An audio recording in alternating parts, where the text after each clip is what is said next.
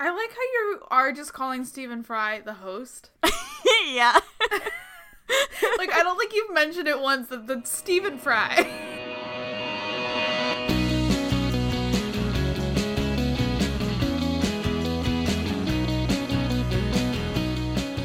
You are listening to Film Kids Giant Squids.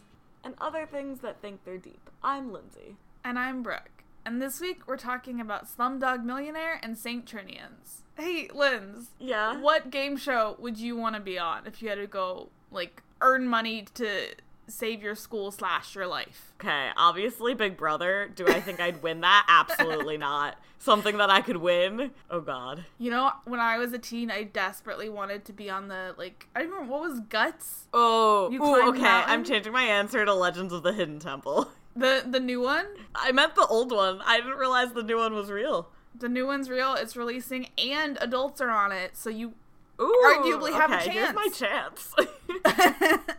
But before we can get into game shows, we gotta do, you know what, I can make this a game show. It won't work, but we could try 127-hour game. 127 game shows with a film kid. 127 hours with an film kid. Very brief IATSE update just to, like, close out that chapter. The contracts were ratified by the union. If you don't know what we're talking about at this point, we talked about IATSE and these unions, the contracts and all that. Go listen to older episodes, man. You'll figure it out. But the contracts that were created in negotiations were then brought back to the union, and the union did ratify them. Barely, but they did it. In fact, so barely that it failed in the popular vote, but the electoral vote passed it. Boo. Because democracy is a sham. Anyway, moving on. I am very excited about this just because this is going to be much like the shower debate. No. Except this isn't as terrible because there's no discussion of basic hygiene. Still a little worried, but okay. This started when Variety did an interview with Jane Campion, who is a filmmaker, like an Oscar-winning director, who is directing the upcoming Power of Dog. And in a Variety interview, she was asked about how she felt about superhero movies, which then led to the Washington Post putting out an opinion article entitled, "Please Stop Asking Film Directors About Marvel Movies," which basically was just the columnist Sunny Bunch, great name by the way, Sunny Bunch. and just being like, hey, please, journalists, please stop asking auteurs the Marvel question. Like, it doesn't do anyone good. Like, even if they're pro-Marvel, anti-Marvel, no matter their stance, it doesn't do anyone good. Like, it's just bad. It just is always going to set off a firestorm and, like, leads to, like, more hate both directions, and it just doesn't do anyone good. So stop asking it. So I thought we would do you think this auteur director is pro or anti Oh my god. Marvel superhero movies? We're gonna start with Jane Campion, like I said, is doing the upcoming Power of Dog, and it's getting so much Oscar buzz. Benedict Cumberbatch, there's a lot of buzz that he's going to get a nom. Yeah, it's a Western, it's upcoming. It'll probably get a nom for directing and Best Picture. If you want to, like, be able to know what you're talking about in your office Oscar pool, go watch Power of the Dog. Oh my god, I should make an office Oscar pool. We only have election pools. So, do you think Jane is pro or anti superhero movies? If you make Westerns, I feel like you have to like superhero movies, so pro. Ugh. Her quote is, "I hate them. They're so noisy and, like, ridiculous. Sometimes you get a good giggle, but I don't know what the thing is with the capes. A grown man in tights. I feel like it must come from That's how I feel pantomime." about Westerns. But instead of capes, just replace it with authority. I, like, processed what you said a beat late. I thought you were gonna say, like, cowboy boots, and instead you said authority. Next, Ridley Scott. We've talked about. He directed Alien. We've talked about that film on this podcast. Do you think he's pro or anti-superhero films? Is he pro video games, or did Metroid just do that, like, unrelated to him approving or disapproving? I mean, Metroid just did that. Okay. I'm still gonna say he's pro video games, or he would have sued or something. So I'm gonna say pro, because superheroes are kind of like video. I feel like the people that like video games and superheroes is a circle. You're okay. I hope he specifically was like, I like video games, but not superheroes. No. And everyone's like, we didn't ask you that. Okay, also to be fair, so he did an interview with Deadline because he's currently promoting his upcoming film, House of Gucci, which stars Adam Driver and Lady Gaga. It looks incredible, and I do want to go see that. Okay. And they started talking about his next film, which is called Kit Bag, which is going to be about Napoleon. And basically, the Deadline interviewer was like, hey, like, you always talk about how much you like Stanley Kubrick. Like, Kubrick did, or was trying to do a Napoleon thing, and it didn't work. Like, why do you think you're better than him? I'm really paraphrasing here. Ridley Scott was like, okay, Stanley was trying to do the entire story of Napoleon, like from birth to death, and he would have filmed birth to death, and it would have been terrible, and it would only have been once he filmed it all that he realized how terrible it would have been. Like, I'm not doing that. Like, trying to tell that story from start to finish is boring. Most war films are boring. Like, no matter what you're doing, like how majestic it is, how many uniforms, it gets boring. And then the interviewer did not bring it up. Ridley Scott brought it upon himself to come out against superhero films. Like, everyone else was specifically asked. Ridley Scott was like, no, I need to make my stance known. So he's like talking about like how war films get boring and like how he narrowed it down for his upcoming film. And it's, quote, almost always the best films are driven by characters. And we'll come to superheroes after this if you want, because I'll crush it. I'll fucking crush it. They're fucking boring as shit. But he'd make a good one. Is that what he's saying? The interviewer goes, okay, what's your, like, main issue with them? And Ridley Scott says, quote, their scripts are not any fucking good. I've done 3 great scripted superhero movies. Alien with Sigourney Weaver, fucking Gladiator, and one would be Harrison Ford.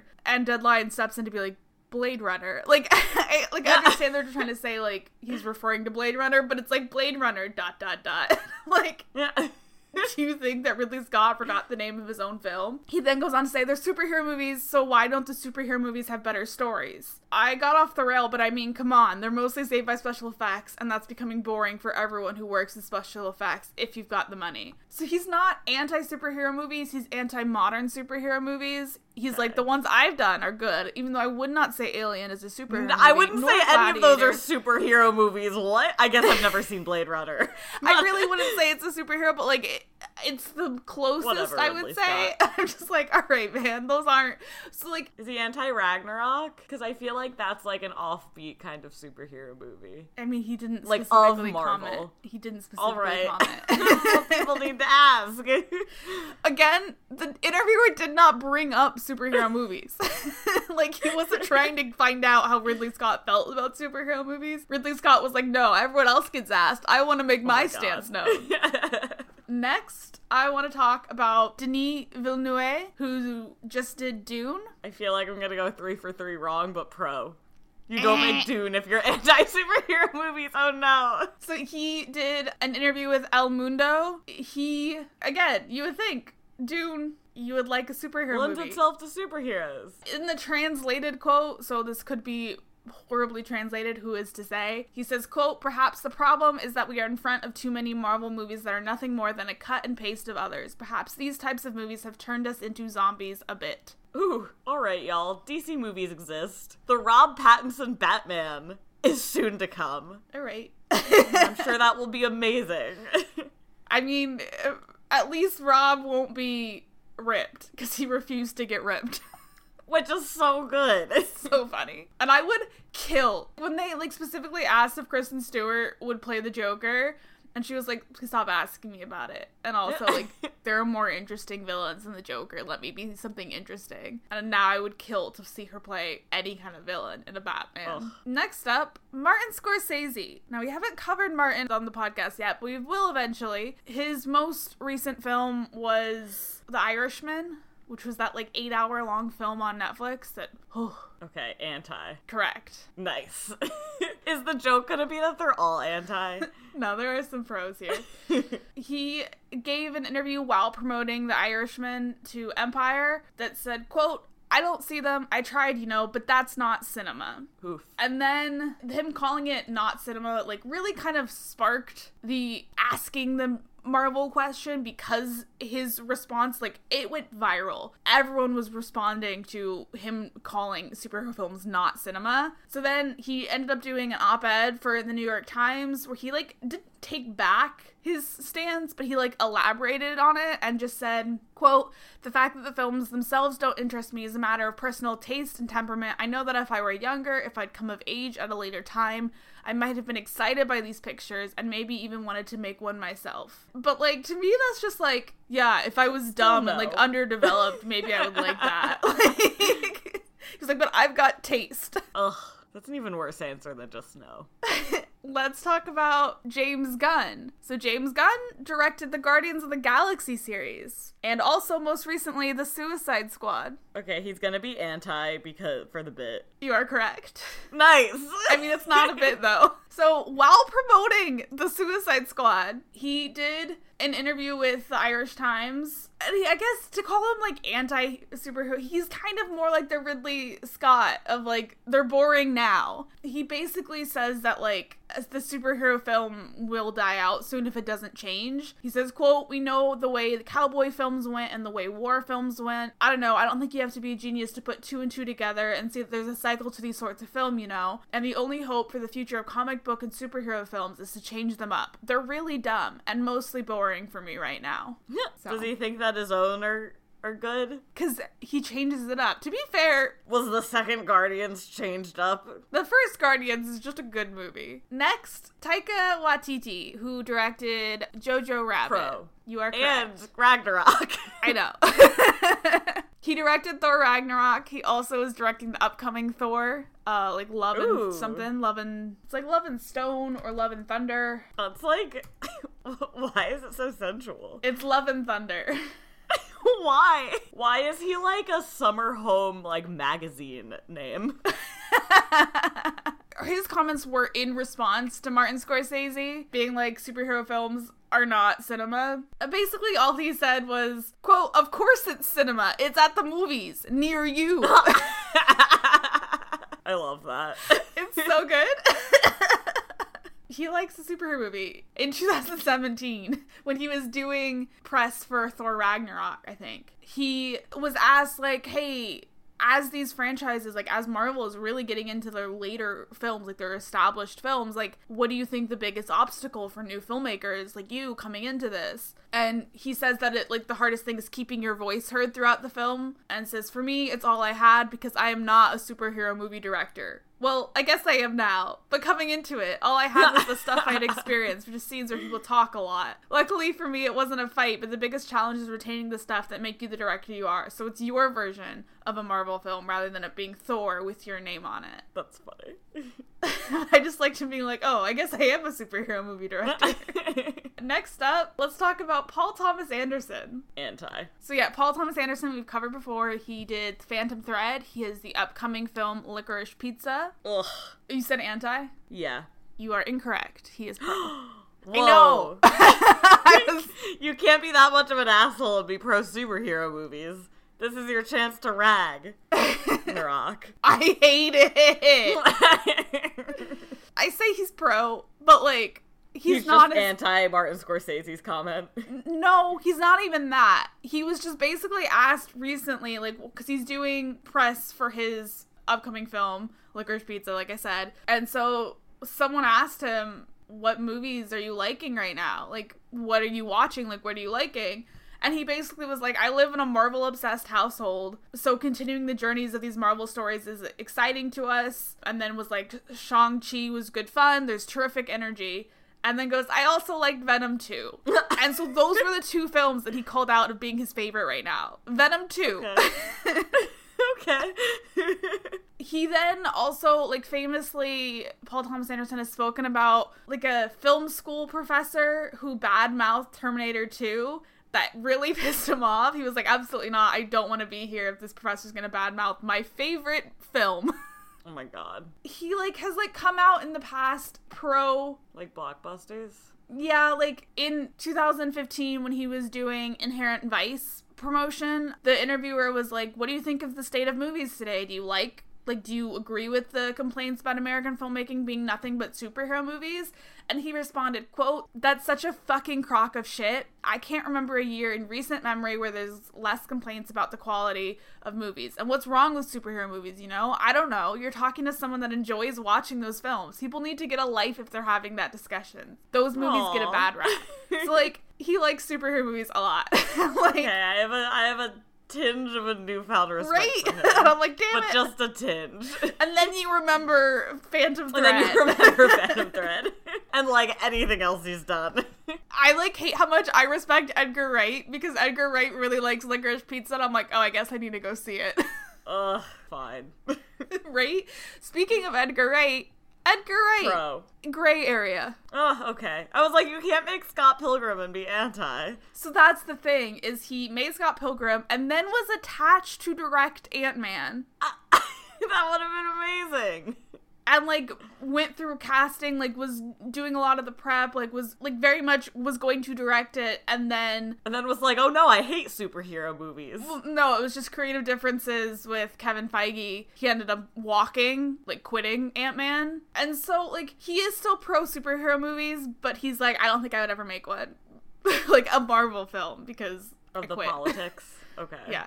He did recently, so in February, he did an issue with Empire that was dedicated to the greatest cinema moments of all time. Edgar Wright, like, this was, like, his idea of the issue, and he personally reached out to, like, a lot of, like, the famous directors that he knew, and, like, famous, like, actors and whatnot, to have them recount their most memorable theater-going experience. So, like, it would be, like, I don't know, people who weren't in the film, like, recount going to see a different film. And, like, Yeah. but, like, still be, like, famous filmmakers or famous actors. He reached out to Kevin Feige, who recounted seeing Aliens in theater, and he then went on a podcast of the Empire podcast, and basically was like, that was the first time I talked to Kevin since 2014. There wasn't any animosity between us when I left, but, like, we just went our separate ways, and there was no reason to get back in touch, so I'd never spoken to him, and, like, vice versa. Like, aside from the movie itself, we'd been friends, so it was a sad thing. Aside from the professional aspect of it, we had been good pals, but, like, when putting together the Empire issue, he was like, you can't not talk about Marvel. Like, you have to talk about Marvel, because, Yeah. like, some people on Twitter would be like, my favorite movie experience was when, like, Captain America picked up Thor's hammer, or blah, blah, blah, like, and so he was like, you can't not address it. So, I would absolutely kill for an Edgar Wright superhero movie, is what I'm saying. Especially if he made an insect-adjacent one for you. Oh, it'll be so good. Alejandro Inarritu, the guy who directed Birdman. Pro. Wrong. Ugh. In 2014, while doing promotion for Birdman, he condemned superhero films, Oh my god. calling them poison and cultural genocide. Oh my god. It's a lot. He hates them. Last Damn. but not least, Bong Joon-ho, the director of Parasite. Pro. I can't imagine him being anti-anything. Well, like, he's not anti-superhero films, he's anti-himself. Oh. Aww. That's worse than my statement of I can't imagine him being anti-anything. Being self-deprecating is so much worse. I love his comments. So this was while doing press for Parasite. He did an interview with Deadline in which he said, quote, "I respect the creativity that goes into superhero films, but in real life and in movies, I can't stand people wearing tight-fitting clothes. I'll never wear something like that, and just seeing someone in tight clothes is mentally difficult. You don't have to I don't know do where to that. look, and I feel You're suffocated." directing. And he says, most superheroes wear tight suits, so I can never direct one. I don't think anyone will offer the project to me either. If there is a superhero who has a very boxy costume, maybe I can try. Why does he have to wear the clothes?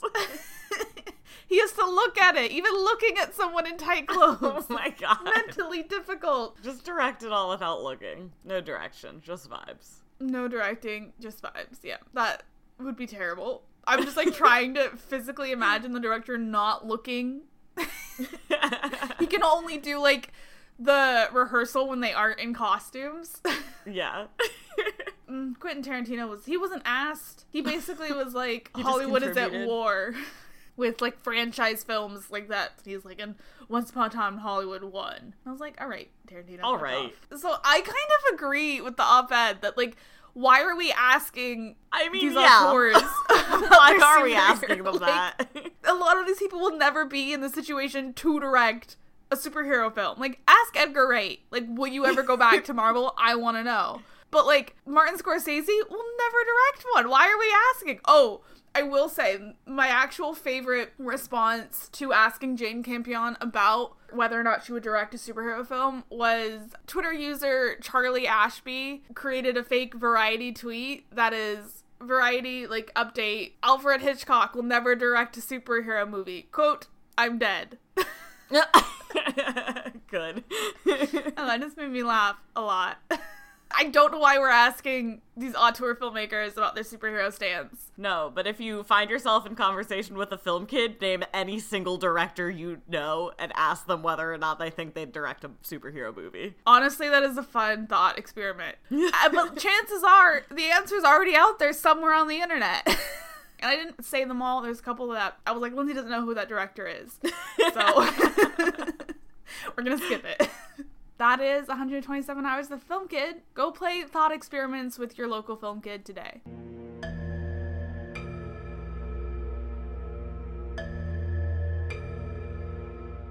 Slumdog Millionaire. My shitty tweet summary is, a boy changes his life and makes history in order to get a girl's attention. I feel like this is one of the few times that our tweets are like about wildly different parts of the movie.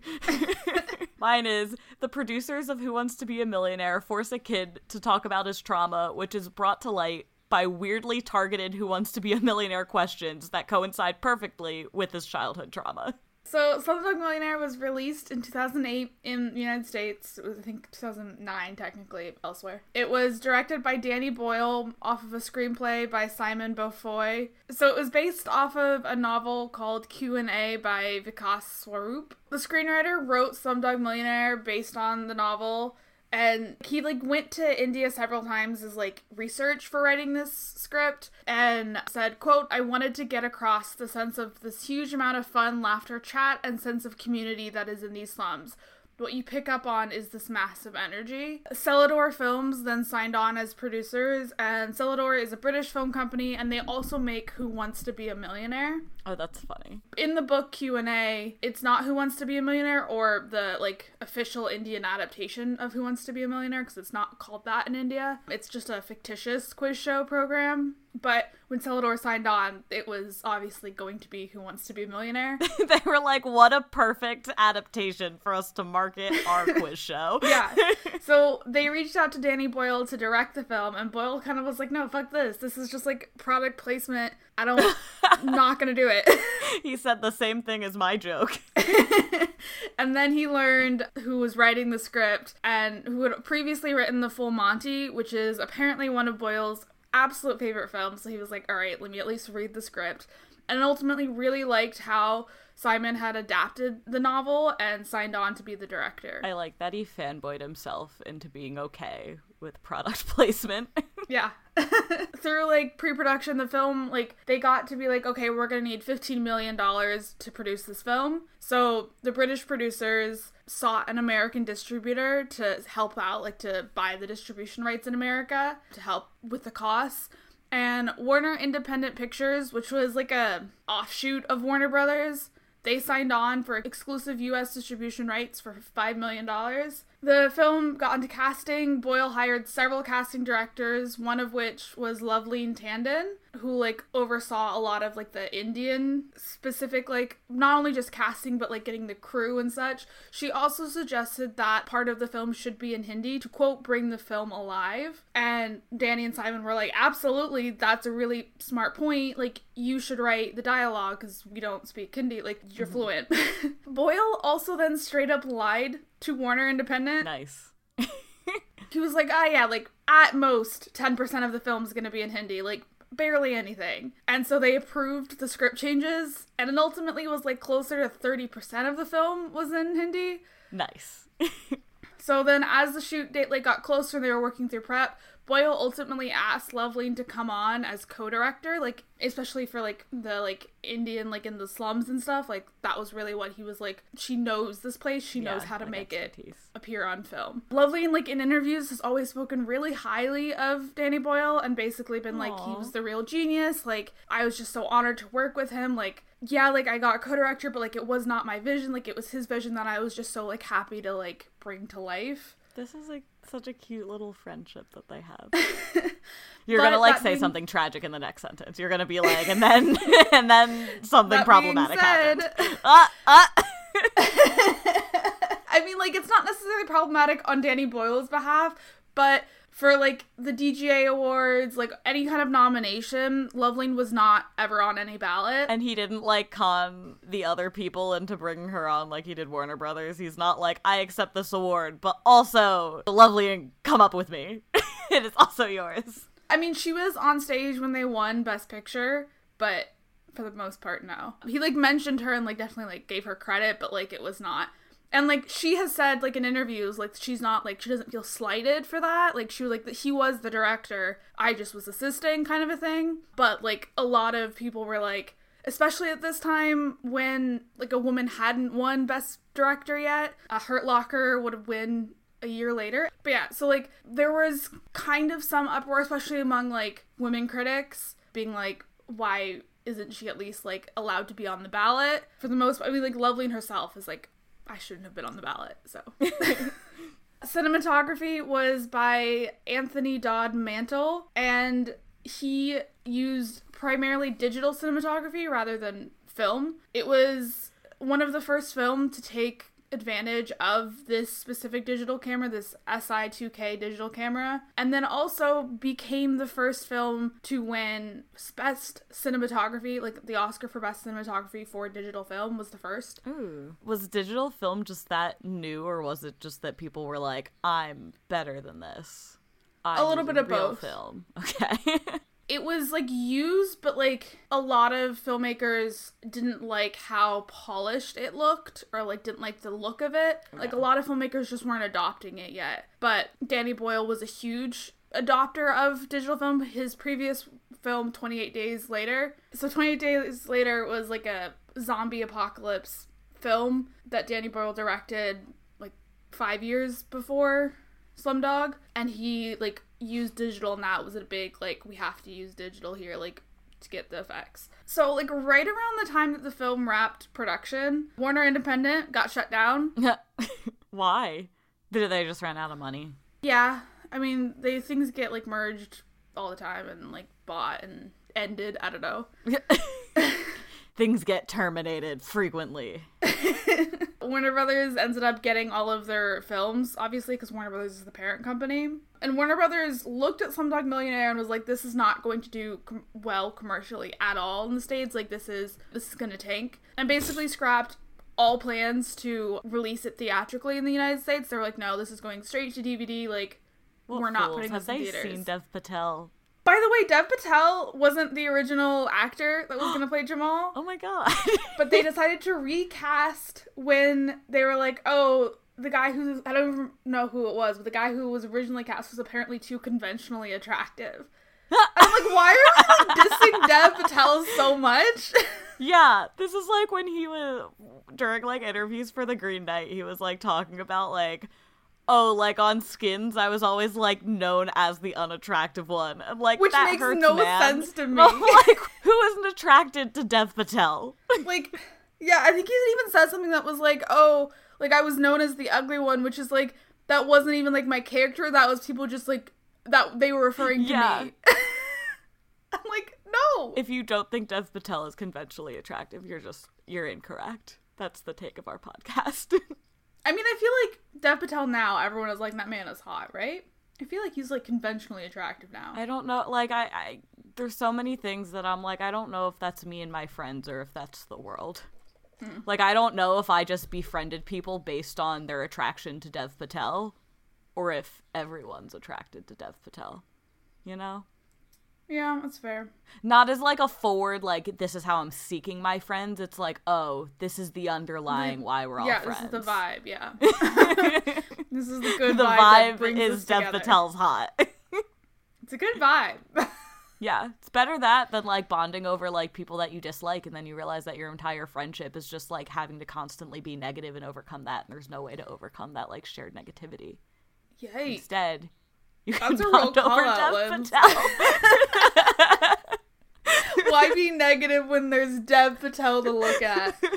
They were just gonna go straight to DVD. And then a few months later, Warner Brothers were basically, like, reevaluating their entire slate because they now, after, like, gaining all the Warner Independent Picture films, they're like, we have way too many films coming out. And so they started to try and sell some theatrical rights to, like, get some money. And Fox Searchlight bought the rights for 50% of what Warner Brothers put in. So they got for like $2.5 million, which is why you see the Fox Searchlight and Warner Brothers pictures at the beginning of the film. And so Fox Searchlight ended up distributing the film in the United States. So it did get a theatrical run, which means it was eligible for the Oscars. And the film did so well after the Oscars. Like, the week after the Oscars, it made something like $16 million and had been out at that point for like 6 months. Was it just like they didn't really market it, so no one really heard of it, and then they heard about it, like it won an Oscar, and then people heard about it then, and then everyone watched it? Okay, well, it won 8 Oscars. Oh, sorry. I won didn't so watch many. the Oscars that year. I specifically remember because I feel like that might have been one of the first years I, like, did a bracket.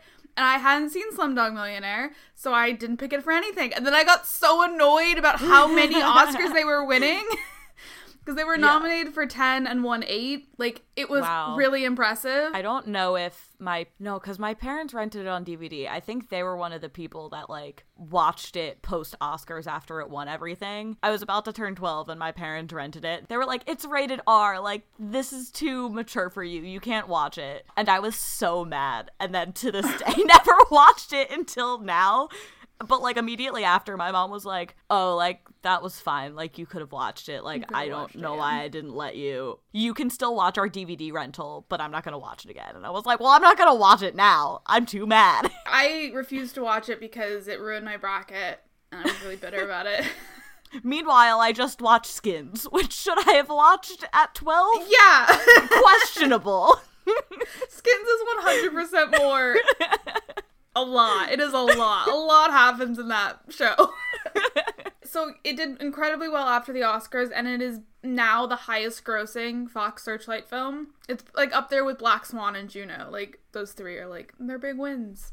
So like I said, it was nominated for 10 Oscars, won 8. It won for Best Picture. Danny Boyle won for Best Directing. Simon won for Best Adapted Screenplay. It won Best Cinematography, Best Film Editing, Best Original Score, Best Original Song, the Jai Ho at the end won, and for Best Sound Mixing. It was highly acclaimed by critics outside of India. However, Indian critics were not as universally praising of this film. A lot of them critiqued that it was, like, disparaging. It, like, didn't really give the right outlook of India. Andor Gopal Krishnan, who is a filmmaker in the 1980s and 1990s, he won, like, the Best Director of the Indian National Film Awards several times. He absolutely hated this film, calling it, quote, a very anti-Indian film. All the bad elements of Bombay's commercial cinema are put together in a very slick way, and it underlines and endorses what the West thinks about us.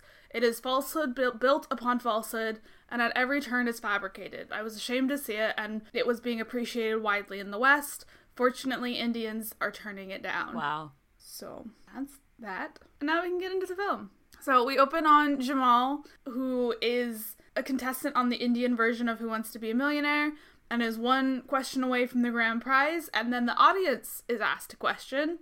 How did he do it? A, he cheated. B, he's lucky. C, he's a genius. Or D, it is written. Which, like, the whole, like, it is written thing comes up several times. I'm like, this is dumb. I don't like it. What was that supposed to like, mean? fate? Ugh, boo. Yeah, and I was like, bad. We see, like, him, like, enter the stage for the first time, cut with him being detained and tortured by the police, who believe he is cheating. After one cop, like, electrocutes him and almost kills him, Jamal is just like, I knew the answers. The cop then, like, puts him down in front of a TV and plays back his performance in the show, and Jamal begins to recite, like, how he knew the answer. It's also funny because the first one is just, like, more or less who was one of the most famous actors in India. And they're Yeah. like, how did you know this? To be fair, they don't, because they're like, anyone would know that. And they're like, yeah, I mean, yeah. So yeah, the first question is, like, who is the star of this one film? And we see Jamal at 5 years old, trapped in the outhouse, while his brother, like, put a chair there and, like, goes and sees this star arrive. And Jamal jumps down into the actual pile of shit to go get the autograph. Which, by the way, like, the shit that's on him is, like, a combination of chocolate and peanut butter. I don't like that. It makes me feel better because, like, you know, the kid enjoys it. But also, like, the smell of peanut butter doesn't come off. I know you don't know that because you can't smell. The smell of, like, trying to wash peanut butter off of stuff is, like, horrendous, and it does not leave your brain. I didn't look super into it, but I did see a couple things that were kind of, like, things that were referencing that, like, the child actors that they used. Like, because it was weird. Some things would be like, oh, there was some, like, media criticism of how, like, much they got paid and how they were treated. Not, like, how they were treated on set, but, like, how they, like, just, like, left them type thing. Like, it was, like, a very weird thing, so I didn't look into it a lot. And if there was a controversy about that, I am sorry, but it wasn't on the Wikipedia page, so I didn't actually look into it. Were they, like, American actors or Indian actors? No, they were Indian actors. And, like, one article I was reading was saying that, like, Danny Boyle, like, set up a trust fund for them so they wouldn't, like, have access to the money till they turned 16. And then another thing I read was, like, oh, because it was just, because it, like, wasn't, like, a real source. So, like, I didn't know how, like, accurate or if it was this one person's, like, opinion, but it was, like, basically, like, critiquing the filmmakers and the producers for, like, not paying them enough and being, like, the kids who did live in slums, like, then, like, finished filming, went back to the slums. And I was like, where else would they go? Yeah. But anyway, that's just a thing. But Jamal, like, gets out of this pile of shit, runs, the actor signs the photo of him, and then his brother Salim sells it because older brothers are always dicks. That is the real moral of the story. The next question is about the national emblem of India, which Jamal does not know and uses his audience lifeline. And the cop is just like, how the fuck do you not know that? Like, any 5-year-old would know that. Jamal's just kind of like, look, you don't know my life, bro. Like, back off. The next question then asks, what does the god Rama hold in their hand? And we see then the Bombay riots where Jamal and Salim's mother dies, and Jamal and Salim flee and make it out of the riots, and that night they see Latika, and Jamal suggests that, like, oh, she could be our third musketeer, and Salim is like, absolutely not, leave her in the cold and the rain, and Jamal's like, no, she's gonna sleep in here, and invites her into their, like, boxcar thing, shipping container. I like that they never bothered to look up the name Yeah, of they're the like, third she one. could be the third musketeer. Because he and and he's his like, brother no. constantly refer to themselves as the names of the other two. Yeah. He knows the first two. So then the next question asks, which poet wrote this one song?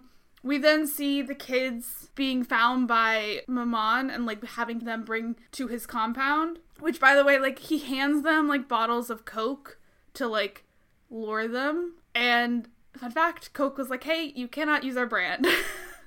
So, like, they're very clearly bottles of Coke, but if you look, there's no actual Coke branding on it. That's funny. This movie's nothing but branding. Supposedly Coke, they said that, like, production didn't reach out to them to get approval, which is why they said no. But also I feel like having a gangster hand bottles of Coke to lure kids is not a good look for the brand. The other one is Mercedes-Benz. Also said, you cannot use our branding for this. You can't use our logo in the film. Because the gangster Javid, like, he drives a Mercedes-Benz. And they were fine with the car being, like, in the mansion, like, being driven around by a gangster. What they weren't fine with was the car being driven through the slums. Why? Because that associates it with the slums, and they're a high-quality, high-expensive brand.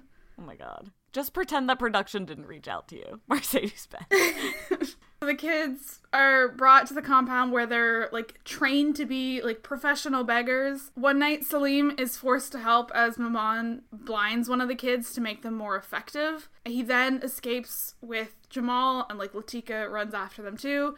And they make it to the train, and the boys get on board, but Salim purposely drops Latika's hand because, again, older brothers are dicks. We then get a montage set to the most 2009 song as they're living on trains, pickpocketing, selling, like, tourist. Oh, is that the, like, I fly like paper, get high like plane song? I laughed at that. I was like, of course we're using this song. So yeah, they're like selling little trinkets, like stealing food, get tossed from trains a lot. The concept of falling asleep on top of a moving train with the only Stress. protection of like rolling over just being that you're holding your brother's hand. I mean, like, they seem, when they do get tossed from trains, they like make it so it's, I guess, fine. They make like- it so it's not fine. These children were abused. Well, I mean, like, it's not like if they did roll over while asleep, they would instantly die. Like, they have a chance of survival, is what I'm saying. Yeah. But like, imagine you're woken up that way. No, no. I fell asleep on a Ryan airplane once. Let me tell you, I thought we were crashing to our death when I was jolted asleep. I have had it happen to me, like, twice now, but I will have, like, because I fall asleep all the time on planes very easily. I am blessed, I know. It's because my parents conditioned me as a small child. They would, like, feed us the airplane sickness medicine as we were getting on the plane, so, like, the act of Oh my God. taxiing, to this day, like, it makes me so sleepy. What a hot tip. Yeah. Sedate your children, and they will forever be gifted. But I will, like, fall asleep, and I've had 2 dreams now where, like, in my dream, I'm, like, aware that I'm on a plane, and the plane is crashing. I don't like that. So then, like, I wake up convinced that the plane is crashing. I don't like It's like that. I, like, will jolt awake, and then I'm on a plane. I'm like, right, the plane is crashing. Yeah, that's the thing that is happening. I recommend it to nobody. One reason I'm very afraid of lucid dreaming is because I think if I, like, wake up in a dream, I won't be able to figure out how to wake up. Like, Yeah. I'll just, like, be comatized forever because I accidentally start lucid dreaming, and I won't be able to do any of the fun shit that people do when they lucid dream because I'd be like, what do I need to do to wake myself up? Like, what if I die and then I'm just dead? Regardless, Yeah, I have I feel had like that'd be several worse on a dreams plane. where, like, I'll be like, no, this is a dream. I'm definitely dreaming. And then I can't do anything about it. Like, I can't, like, control the dream. I'm just like, no, this is a dream. And that's worse than lucid dreaming in my head. Because it's like, cool, yeah, it's a dream. I still have to do this horrendous thing that I am stuck doing. I just know that it's not real. I like the default is that anything you're doing in a dream is surface level horrendous. Well, I mean, that's normally what, like, triggers of, like, the, no, this is a dream. Because I'm like, no, this isn't real. This is definitely dreaming. And yet, I still have to do And it. yet... Anyway, they, like, find themselves at the Taj Mahal and become, like, fake tour guides for a while and just, like, constantly start scamming tourists, which is a great way to live. They kind of make a life for themselves. They, like, get non-scamming jobs. But Jamal asks to go back to Mumbai now, like, because it's no longer Bombay, and find Latika, where they discover that she is being raised to be a prostitute by Maman. The brothers rescue her, and Salim ends up shooting Maman in the head, and Salim then goes to Javid, the crime mob boss that had driven through their slum, and, like, works with him now. Back in their hotel room, Salim orders Jamal to leave him alone with Latika, and Jamal is like, no, fuck you, what? Salim pulls a gun on him. Before that, they also talk about destiny for a very long time as, like, literal children. It is written, Lindsay. They're like, it is we're written. destined to be together. But yeah, so Latika, like, steps out when Salim pulls a gun and, like, persuades Jamal to leave. The cop then asks, like, oh, did you ever go back? And Jamal is just like, well, I'm alive, so obviously not. And the cop's also like, why would you admit to murder when we're just investigating you for fraud? And Jamal's like, I don't know, man, you asked me. Which is really funny to me. Like, I just, like... I guess they did electrocute him, so Yeah. I would be less inclined to lie. But also fair. We're just asking you if you cheated on Who Wants to Be a Millionaire. They also took drastic measures to figure out if he was cheating on Who Wants to Be a Millionaire. Yeah, like, immediately drastic. Like, it feels like they didn't really ask him many questions before they went to, okay, torture time. So, it's now years later, so Jamal, who is now Dev Patel, finally, is working as, like, an assistant in a call center, like, handing out chai, and one of the attendants, like, makes him sit down to cover his desk while he goes to, like, call in to Who Wants to Be a Millionaire. He then uses the database to try and find Latika, but, like, because he doesn't know her last name, like, has no idea how to find her out of, like, the 26,000 Latikas. But he does find Salim, and he, like, calls Salim and is like, hey, we're offering you a friends and family. It's like one of the funniest things to me. I know it's not meant to be funny, but him being like, a friends and oh shit family. Like, This movie is just Jamal, like, not thinking through anything and just being, like, completely instinct and vibe all the time. So he just vibed his way through Who Wants to Be a Millionaire, but the rest of his life is just like, we killed someone. And then I didn't think through exposing myself as Salim's only family member. Salim, like, immediately recognizes his voice, which that I really would not be able to do. So they meet up. Jamal, like, has this fantasy where he just, like, tackles his brother off of this high-rise, which, wild. Especially because there's, like, no other, like, fantastical elements of this film. It's just that. But instead of doing that and killing them both, he just, like, punches Salim in the face. And then starts to leave, and I was like, oh, that's all we did here. That's all we're doing. And then they talk, and Salim reveals that he's high up in Javid's, like, organization, and Jamal asks, like, as he's leaving, he's like, do you know where Latika is? And Salim is just like, really, dude? Like, really? Like, you're still on that? She's gone. Like, get over it. Jamal, like, follows Salim and finds Javid's residence and, like, lies his way in by first being like, I'm the new chef, I'm late, like, I'm gonna be killed. And they're like, there's no new chef. There's supposed to be a dishwasher delivery. He's like, that's me. I'm a dishwasher. I'm being delivered. He is let in somehow and reunites. Like, we don't get paid enough. He reunites with Latika, and she's just like, why the fuck are you here? Like, you should leave. Like, forget about me. And he's like, I'm in love with you. I can't. And she's like, we can live on love. We don't need anything else. I mean, to be fair, what has he been living on for years now? Destiny.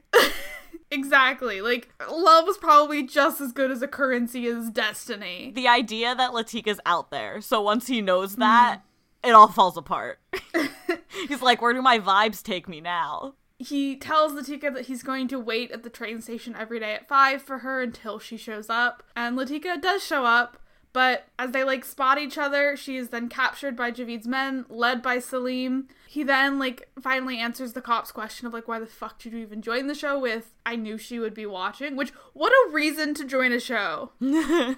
Just, like, he, like, didn't actually want to win any money. Like, it wasn't like, oh, I wanted to win the money to, like, provide for her and me. It was just, like, I knew she'd watch. Like, I knew she'd know that I was alive. Like, I don't even know, like, what his plan was. Yeah, like, does she instinctively know where Who Wants to Be a Millionaire is filmed? I mean, seemingly she did, so I guess maybe it is, like, a common thing. So, it's now the penultimate question, and it's this question about cricket, and Jamal, like, does not know the answer, but they take, like, a commercial break, and so Jamal's in the bathroom, and the host walks in, and is just like, hey, you could be like me, man, like, you're doing great, like, I came from nothing, like, you're gonna have the same opportunity, like, you got this, and Jamal's like, I don't got this, like, I don't know the answer, and he's like, I believe in you, and leaves. And then Jamal walks out of the stall and sees, like, the letter B on the mirror. Jamal decides to use his 50-50 lifeline, which limits it down to B and D, and then picks the actual correct answer of D, which is why the host is like, there's no way this kid's not cheating. Like, I fed him the wrong answer and he ignored me. He's cheating. They're about to start the final question when they get the buzzer. The show is out of time, so they'll have to come back the following day. And then as he leaves, he is arrested, and that's, like, the start of why he was being detained. I also understand that, like, not many people actually win the full amount of money, but it's also amazing to me that he's not known for just being, like, the saddest contestant on Who Wants to Be a Millionaire ever. Like, not, like, backstory, because the audience doesn't know that, but, like, he looks like he is in pain in every single answer that he is giving on this show. He makes a couple jokes. At one point, like, and then goes back to straight-faced, sad. He was like, oh, like, it's getting hot in here, and Jamal's just like, oh, you're nervous? I was like, no, you should be, what? The officer then tells Jamal that his story is bizarrely plausible, and ultimately, like, lets him go and lets him finish the show. Meanwhile, like, the news of Jamal's, like, arrest and potential fraud has made the news. So Salim sees Jamal on the news, gives Latika his phone and keys, and it's just like, you gotta leave, like, go, like, I'll cover for you, like, this is, like, me making up, like, I'm sorry for literally everything I've done to you. And she's just like, okay, bye. I genuinely thought that was just them trying to track her. Like, I instantly these kids are too into Destiny. Because, like, when they're like, oh, the lifelines, do you want to phone a friend? I was like, what friend does he have? And I was like, oh, he did just learn his brother's number. It's the only number I know. It was, yeah. Salim then goes and, like, locks himself in the bathroom and, like, fills the tub with money and gets in it, which I don't know why he did that. Just to say that he did. Yeah, sure, Just man. think that he did. I guess he's not telling anyone anything. To, like, have his blood on the money, I don't really know. Jamal gets the final question, and it's the name of the third musketeer, and Jamal just, like, straight up starts laughing. And the host is like, oh, so you're laughing, you know the answer, right? And Jamal's like, no, I fucking don't. He then uses his final, like, lifeline, which is phone a friend, and it calls Salim. And Latika remembers nothing and left it on the seat, and then, like, as it's, like, ringing on the show, she's like, oh shit, it's probably that phone. Runs back, answers it, and, like, it's very clearly not his brother, and she's like, haha, it's me. And he's like, Haha, okay. it's me, and I also don't know. Yeah, like, he, like, reads out the question, and, like, and Latika's just like, no, I don't know it. And then Jamal just guesses. And he guesses right. But obviously, when they hear Latika's voice on the show, Javid and his men break into the bathroom, and Salim shoots Javid and kills him, and then is instantly killed by Javid's men. He and Latika meet up at the train station and kiss. Where he just walks over all the rails? Like, do they not have the electrified third wire, whatever it's called? I guess not. I don't know how trains work. This is one other fantastical element. But the other fantastical element is the ending when we get a dance number to Jai Ho. And that is Slumdog Millionaire.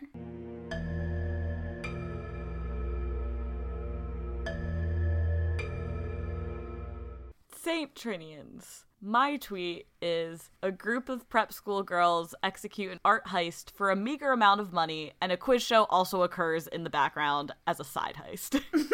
Mine is, a girl realizes her dad is shitty and decides to con him into funding a failing school in order to simply make a point. I started watching this movie and was like, I either have no idea what Slumdog Millionaire was even slightly about, or, like, this is just loosely related. And then I was like, Slumdog Millionaire also isn't even about the quiz show. Like, Yeah. these just have very loose quiz shows in the background to tell a different story. Of some illegal activity, yeah. Yeah. They're very similar Nice, and very... Brooke. Yeah, I was really... They're very again, similar in concept. You're like, this is so specific. Because, like, I watched St. Trinians, I think in 2009, because the lead girl in it was in an episode of Doctor Who, and I really liked her for whatever reason. And you're like, let me watch everything else she's been. I did that with Dylan O'Brien at a point, and I was Yeah. like, why the fuck did I watch some of these movies? And I also, like, I feel like that was also at the point where I was, like, a teen girl into Russell Brand, you know? Okay. So, like, Yeah. I also was like, oh, Russell Brand's in this. I'll watch that. So, like, the fact that I had seen this movie before and not Slumdog, so, like, from what I knew of Slumdog, I was like, no, this is a good pairing. Yeah, I truly got, like, halfway through and was like, what's happening? It's, And, like, the they most vaguely mentioned a nonsensical. quiz show once, and then I was like, oh, okay, this is gonna be a plot. And it just, like, wasn't, and I was like, also, what's happening? And there's a plot of the person who gets the right answers. Everyone's convinced she can't get it without cheating. I mean- plot. She does answer right when she trusts herself. Later on, yeah. Someone has to tell them to trust themselves. People But- may or may not be cheating. Yeah. If using Destiny, I feel like that should be cheating. Those questions were written by someone who intimately was aware of his story. I feel like also Destiny had to be a plot of this movie, because how else is any of the heists supposed to be? How are 12-year-olds supposed to set off a bomb in a sewer? They're twins. This movie came out in 2007. It was directed by Oliver Parker and Barnaby Thompson, which just, like, Barnaby Thompson's the most, like, UK name. And they're both British films. That's another thing. They're the same movie. Fight me. And it was written by Piers Ashworth and Nick Moorcroft. Wikipedia said this is, like, the 6th movie in, like, a series of works based on Ronald Searle. It's not, like, This is these like a just reboot. happen to be 6 movies. Yeah. It's, like, not, like, a series. It, like, Yeah. there just happens to be, like, 6 movies. There is, like, a sequel to this one, though. But it's based on, like, British comic strips from 1946 to 1952 about St. Trinian School, which is, like, a gag cartoon of a boarding school with, quote, sadist teachers and delinquent girls. I have no idea the point it was trying to make, or what it was satirizing, or if it was even anything other than just like, look, bad women. I just know that it occurred. I did not study British cartoonists. Imagine if you did. The other films that were made were in like the 50s and 60s with a reboot in the 80s, and then this one being another reboot. The other films apparently were more like centered on the adults than on the like students, which this one was. The like original movies in the 50s and 60s had Alistair Sim, who was like a man, like play the female headmistress, so the movie continued having that in this 2007 version. Since it was the 50s, I feel like I can only assume it was for transphobic reasons. In 2007, it's still for transphobic reasons. I was like, oh, I'm gonna look into this just to like see who the person was that played Miss Fritten. Rupert Everett is the person that played Miss Fritten and Annabelle's dad. From like when he was a child to like 15, he was like, I'm transgender, like I am a girl, like I feel more comfortable like doing feminine things, etc. And then like 15 on was like, I was a fool. Sex change operations are like a bad thing for this country. Hormone therapy is a bad thing for this country. Oh, yeah. Children don't know what you're doing. You can express yourself, but like doing anything to change your body is too much. Like children don't know stuff. And then has gone on to do things like actively misgendering Caitlyn Jenner, saying that like she's just cross-dressing and like bad shit like that. Ugh.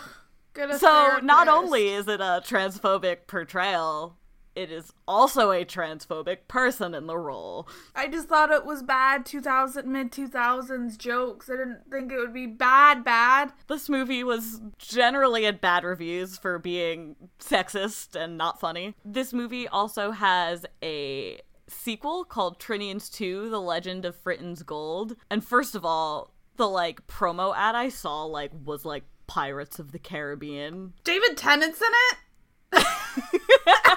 I didn't even notice that. Why did I watch the first one and not this one? The IMDb, like, tagline for the second movie is, quote, "The girls of St. Trinians are on the hunt for buried treasure after discovering headmistress Miss Fritten is related to a famous pirate." Good. Doesn't that mean then, like, the main chick is related? Yeah, I guess so. I guess that's why she's dressed up as the pirate. Into the movie. Annabelle, a wealthy prep school girl and the daughter of an art dealer, is driving with her dad to a new boarding school. On their way, they see like a shrunken head on a stick and someone throwing a desk out the window. Annabelle's dad then enrolls her in St. Trinians, where her aunt, Miss Fritten, is the headmistress. I will say, so I, in my daily life, watch YouTube videos on double speed, because who has time to watch things on normal speed? So I bought this film on YouTube to watch, and it had my setting saved of double speed, so watching that opening in double speed, I was like, what is happening? I was feeling chaotic, but not being this chaotic, and then I realized it was just on double speed. On Annabelle's first day, a girl wearing a uniform that is way too sexualized to actually be a school uniform approaches Annabelle. We find out that she's the head girl named Kelly. They have, like, a very, like, sexual atmosphere about them that's then, like, never addressed in the rest of the movie. So I was like, that's probably not on purpose. That's probably you just being like, women, we're gonna make it sexual. Kelly shows Annabelle her dorm. That's, like, apparently just, like, the entire school in the attic. And Kelly walks her through, like, all of the different stereotypes of the school. There's the shavs, which is British slang for, like, flashy, like, lower class. Did you not know that before this? No. I keep forgetting you never watched Misfits. It is, like, I associate you with the show. There's the posh toddies, the geeks, the emos who aggressively state that they're not goths, and the first years where Annabelle is put, but as like a new girl prank, they pour some sort of goo and feathers all over her. Annabelle goes to shower it off while the rest of the school watches from cameras that they installed in the bathroom and like everywhere around the school, but in the bathroom that they then stream to YouTube.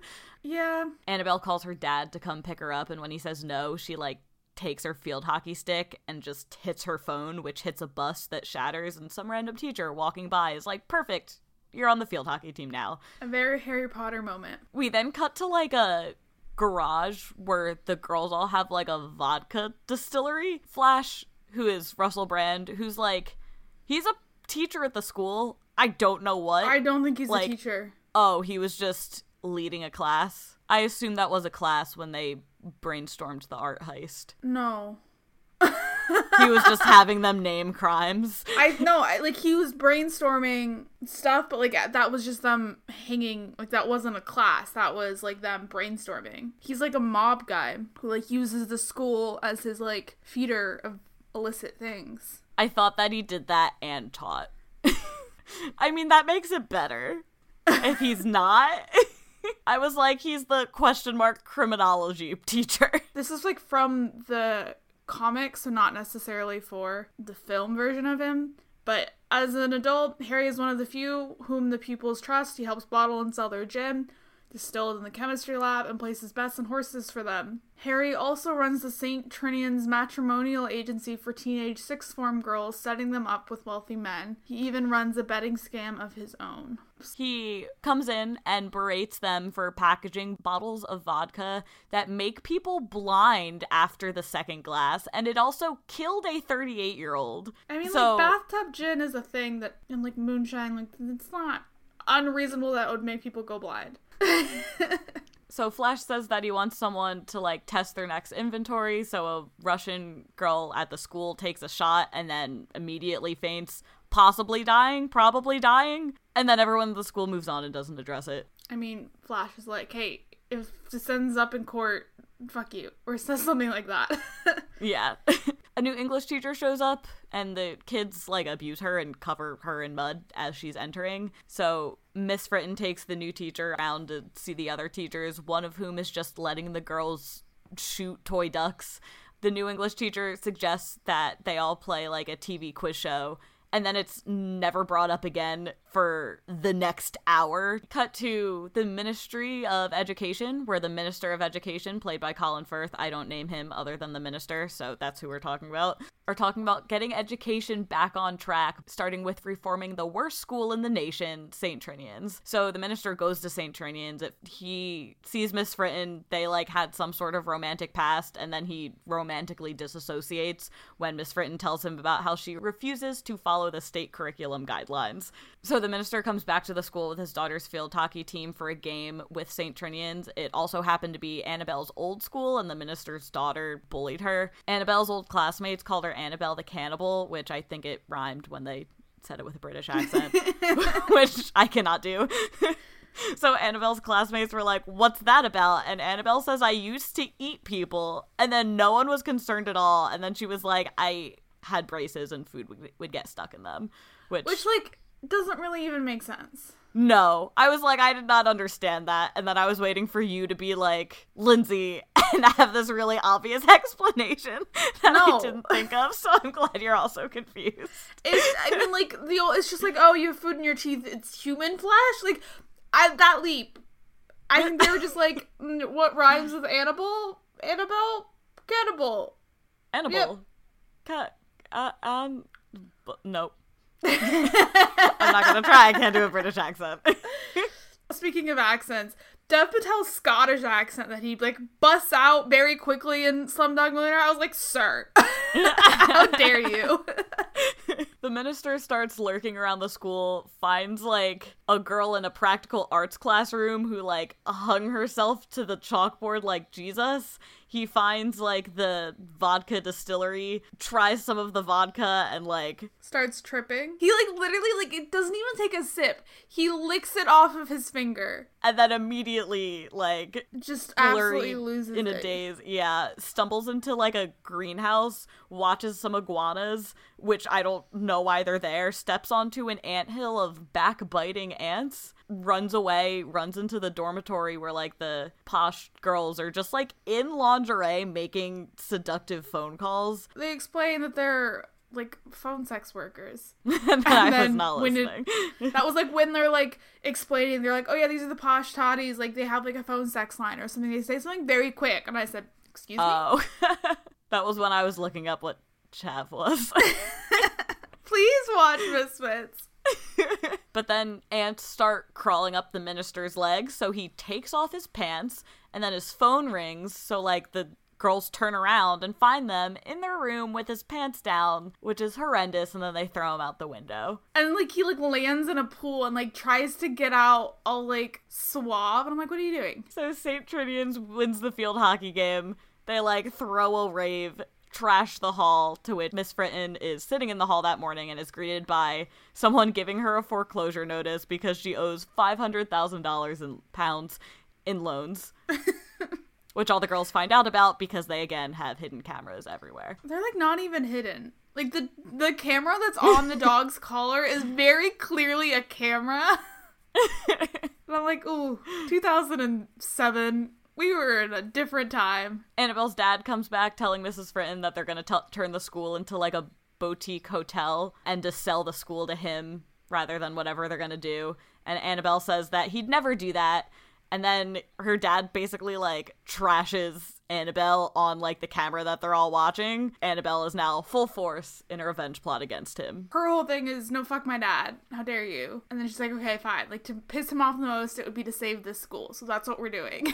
We then see Flash brainstorming with the girls' like crimes. One of them suggests stealing a rich man's wife and chopping her into pieces little by little until he pays ransom. To which Flash is like, disturbing. I'm not going to write that down. Let's go simpler. Kelly then suggests that they steal the girl with the pearl earring to help them pay off the school's debt. The girls go to the art museum to investigate like a way to steal this painting. They find the painting but realize that they can't sneak in until it is revealed that the quiz show is conveniently happening at that art gallery. I do really appreciate the one like dumb posh toddy being like it's Scarlett Johansson and then making like a Colin Firth joke. And like the idea of them making a Colin Firth joke when Colin Firth is in the film is very funny to me. The dog is also called Darcy. Yeah, it's like Mr. Darcy, and I'm like, oh, beautiful. The only thing this movie does well are Colin Firth jokes. I just like, because the idea that Colin Firth exists in this universe, not as the minister. Yeah, like, it's just like, but like no one, it's like, so do you think that the minister just looks suspiciously like Colin Firth, or is that somebody else? Like, is Colin Firth some different person? Colin Firth is now the Minister of Education. Yeah, like, or is there a different person who has lived Colin Firth's exact life, but is like Dev Patel? You know, like, this is a completely different person. They devise a plan to sneak into the museum during the quiz show by blowing up an iron gate in the sewers, which two 12-year-old twins are like, we have chemistry tomorrow, we can borrow the explosives to test this out. The girls compete in round 1 of the quiz show game. St. Trinian's is able to get all the answers correct because the twins stole the answers to the show. The posh girls are the people competing. They're like feeding them the answer. And to ensure that the other team won't win, they give them like mushroom laced tea. So they're just like tripping during the competition. They only steal the answers the first competition. My brain didn't process that these were multiple competitions. Yeah, there was like 4 rounds. My mind clearly just disassociated this movie. And my mind like, we're not watching. Because, yeah, it was like the first round they steal the answers, then they make out with the boys and distract them, and then they give the dosed tea, and then they do something else. Annabelle and Kelsey recruit Flash to pretend to be an art dealer to con Annabelle's dad into buying the painting when they steal it. But they're stopped by the minister's arrival at the school with the press, where he comes to bust the school in a scandal. They, like, quickly cover everything up in the school that could have been possibly problematic, such as drawing a nude man in the art class, which they then change to a bowl of fruit, so it can still be slightly phallic. Annabelle addresses the minister, telling him that his daughter used to bully her at their old school, so that the press then turns on them. And while talking to the press, Miss Fritten's dog, Mr. Darcy, humps the minister's leg, so he kicks it, it goes out the window, it goes into a lawnmower, and then the headline the next day is Minister Kills Dog, rather than it being anything about the school. The girls then more or less, like, bound and gag Annabelle in the middle of the night and hold up all of these tools, which are definitely, like, piercing, like, a bunch of them are definitely piercing tools, and she has no new piercings by the end of it. They just wanted to scare her. But it is to give her a makeover, because what would a 2007 movie be without that? We cut to Flash acting as the German art dealer, talking to Annabelle's dad and making a deal for them to sell the painting to each other. The St. Trinian girls make it to the finals of the quiz show, and it's against the minister's daughter's school. They then devise their plan to break into the museum. The posh girls are competing in the competition, Annabelle is watching so she can create any diversions that are needed in the actual room. The goth girls drill a hole into the sewer and send the 10-year-old twins down so they can set up the explosives. They put cigarettes up their nose to filter out the sewer water. I think it was more of a smell thing. Yeah, to filter out, like, the smell of it.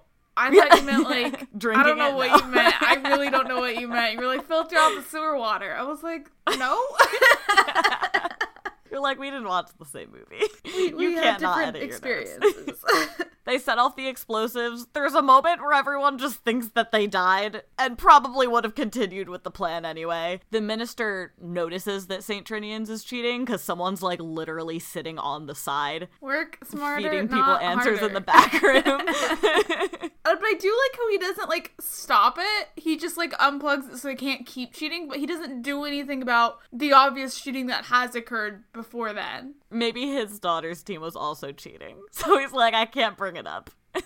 Yeah, he's like, they'll look too much into it. When it's time for Kelly and Taylor and the goth girl, whose name I don't know, need to, like, zip line across the top of the quiz show, Annabelle starts cheering at, like, a random spot in the quiz show where the announcer is like, your team just lost a point, but, like, okay, cheer, go ahead. And, like, everyone cheers. Which, the whole ziplining thing was so stupid. I wanted to kill the goth girl, or emo girl. She's not goth. She had no reason to get on the zipline. And she does it twice. To create drama. And I feel like once she did it once, I'd be like, fine, you can go first now, and I will wait for you to get off. Since their mics are unplugged, the posh girls are now losing by more than double points when the quiz show takes a break. Chelsea, one of the posh girls, wants to stop the game show entirely because she won't win and therefore she won't make it onto Celebrity Love Island. And the English teacher, while shocked that they're cheating somehow, is like, Chelsea, you've done all this. You're smart and attractive, which is a weird comment to throw in as the teacher. So when they resume, the host... I like how you are just calling Stephen Fry the host. Yeah. Like, I don't think you've mentioned it once, that that's Stephen Fry. I didn't know that until I, like, looked up the movie. I don't just instinctively know what he looks like. Wild. But now Chelsea, from her own devices, is getting all of the answers correct. Annabelle notices that the minister is getting suspicious, so she, like, sends Miss Fritten in to seduce him and give more of, like, the LSD vodka that they make. He refuses to drink it because he's like, this is obviously a plot. And then Mrs. Fritten asks where their relationship went wrong, and he's like, fine, I don't want to talk about this, I'll drink it. Relatable. Kelly and Co. make it to the room with the painting. They put, like, heat sensing glasses on, I'm assuming, that allows them to see all the lasers, and Taylor and the goth girl, like, yoga cartwheel their way around, which seems unnecessary and dangerous, but alas. Kelly takes the painting off. There's apparently no security physically on the painting itself, like no alarm goes off or anything. She just takes it and leaves. It's also apparently not bolted to the wall. Definitely there would be security for that. But they just run away. They, like, zip line back, but Taylor and the emo girl again go at the same time, so they get stuck on the zip line and the wire comes out before Kelly's able to make it back. The minister's daughter notices because they're being obvious and loud, so Annabelle decides that she'll hand her, grabs her field hockey pole, which she for some reason has at this quiz show, and then hits her phone into the minister's daughter. The head minister then shoots a zip line back up. Kelly is able to make her way across. Huh? Said head minister. The head minister. I meant Miss Fritten. Right? I have no idea what you mean, because I genuinely, like, lost the plot, and I was like, and then you said head minister, and I was like, who? I was like, Colin Firth? This is why I can't watch a movie that I don't want to watch. Miss Fritten shoots another zipline across, so Kelly is able to make it back through as Chelsea answers the final quiz show question and wins. The next day, the minister wakes up in Miss Fritten's bed. He sees in the paper that the painting has been stolen, and Miss Fritten is like, who cares? And makes out with him as the students watch through their hidden cameras. Every time the hidden cameras are used, it's horrendous. Every time. They sell the fake painting to Annabelle's dad that is actually just a knockoff that Miss Fritten made, while the girls, quote-unquote, find the painting and the city rewards them $50,000. And that is St. Trinian's. I will say, good music. Alright, I also like the Slumdog Millionaire music. I just really laughed at I don't even remember the name of the song, but The very 2009 one, I was like, this brings me to a specific place in time when I was 12 and not allowed to watch this Paper movie. Planes is the name of it, by MIA.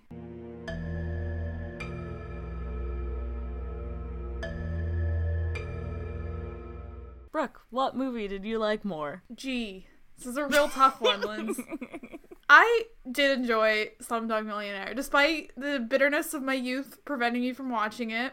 It's a good movie. It's like, has some problematic things to it. It's very predictable and like very melodramatic for no reason. Like the whole storyline of him being like, it is written, hate it. But like, it's fun. I didn't hate the movie. It didn't upset me. Unlike Dev Patel. I like Dev Patel. It didn't actively upset me, and Dev Patel is a low bar. But I agree. It is like bar. Literally, that's my reasoning. I was like, yeah, like I liked the movie, and also Dev Patel, and also it's not St. Trinians. Yeah. Which was just so problematic in so many ways for absolutely no reason. Yeah. Like, the most problematic ways didn't further the plot. Or like even a lot of like the jokes that are like, oh, that was probably funny in 2007, but like it's not funny anymore. It's like, was that even funny then? Like Probably it shouldn't not. have been. Probably not. Like, I feel like 2007 is also like a period of time where like people were also like made a lot of like homophobic jokes, and Yeah. like this was also included in this movie. They didn't lean as much into it as you would expect of a 2007 film about an all-girls school, you know? They could have done so much worse. The bar is very low. It's not a good film, but the bar is so low. But yeah, that does it for this episode. If you liked it, Share it with your friend group who all is bonded by their love of Dev Patel. do that. Because I want to bring those people into my life. So get in touch. That's our demographic of our podcast. Dev Patel enthusiasts. Or follow us on social media. We are at Film Squids Pod on Facebook, Instagram, and Twitter. Or visit our website at filmkidsgiantsquids.com. This podcast was recorded by Brooke Hoppy and Lindsay Buttle. Intro music is by the band Polyaction. Transition music is Underground Ambient by Theo Teravaden. Editing by Lindsay Buttle. Until next time, Squids.